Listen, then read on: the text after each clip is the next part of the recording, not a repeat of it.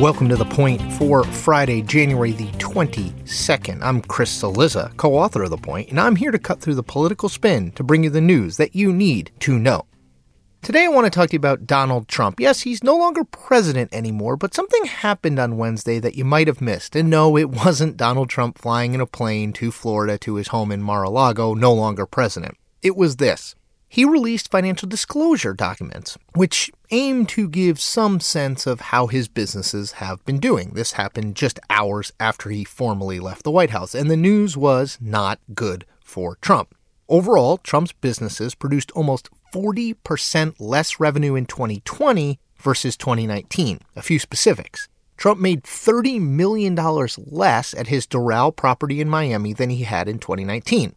Revenue at the Trump International Hotel in Washington and the president's Turnberry property in Scotland were both down more than 60% year over year. Now, some of this is of course explained by the fact that Donald Trump's businesses are mostly hospitality and hotels, and this has been a hard year for that given the COVID-19 crisis. But I'm less focused on why Donald Trump made less money, and more focused on what it means. Because you will remember, and if you don't, I'll remind you, that Donald Trump has some loans coming due. The New York Times' David Lenhart wrote of Trump's tax returns back in late 2020 this, quote, "He appears to be responsible for loans totaling $421 million, most of which is coming due within 4 years. Should he win re-election, his lenders could be placed in the unprecedented position of weighing whether to foreclose on a sitting president.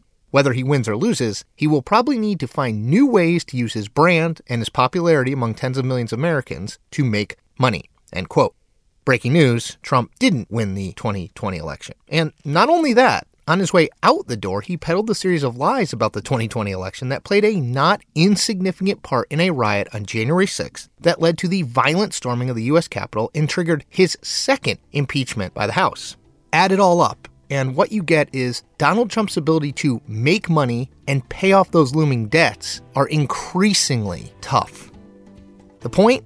For all the talk about Trump's next political moves, it's his dicey financial future that is likely to be his focus, at least for the next few months out of office. That's The Point for January 22nd, 2021. Thanks for listening. For more updates throughout the week, subscribe to The Point newsletter at cnn.com/thepoint. If you like this audio briefing, you can get it every single weekday on Google Home or Amazon Echo. Or you can subscribe on Stitcher or Apple Podcasts or your own favorite podcast app so that you'll never miss an episode.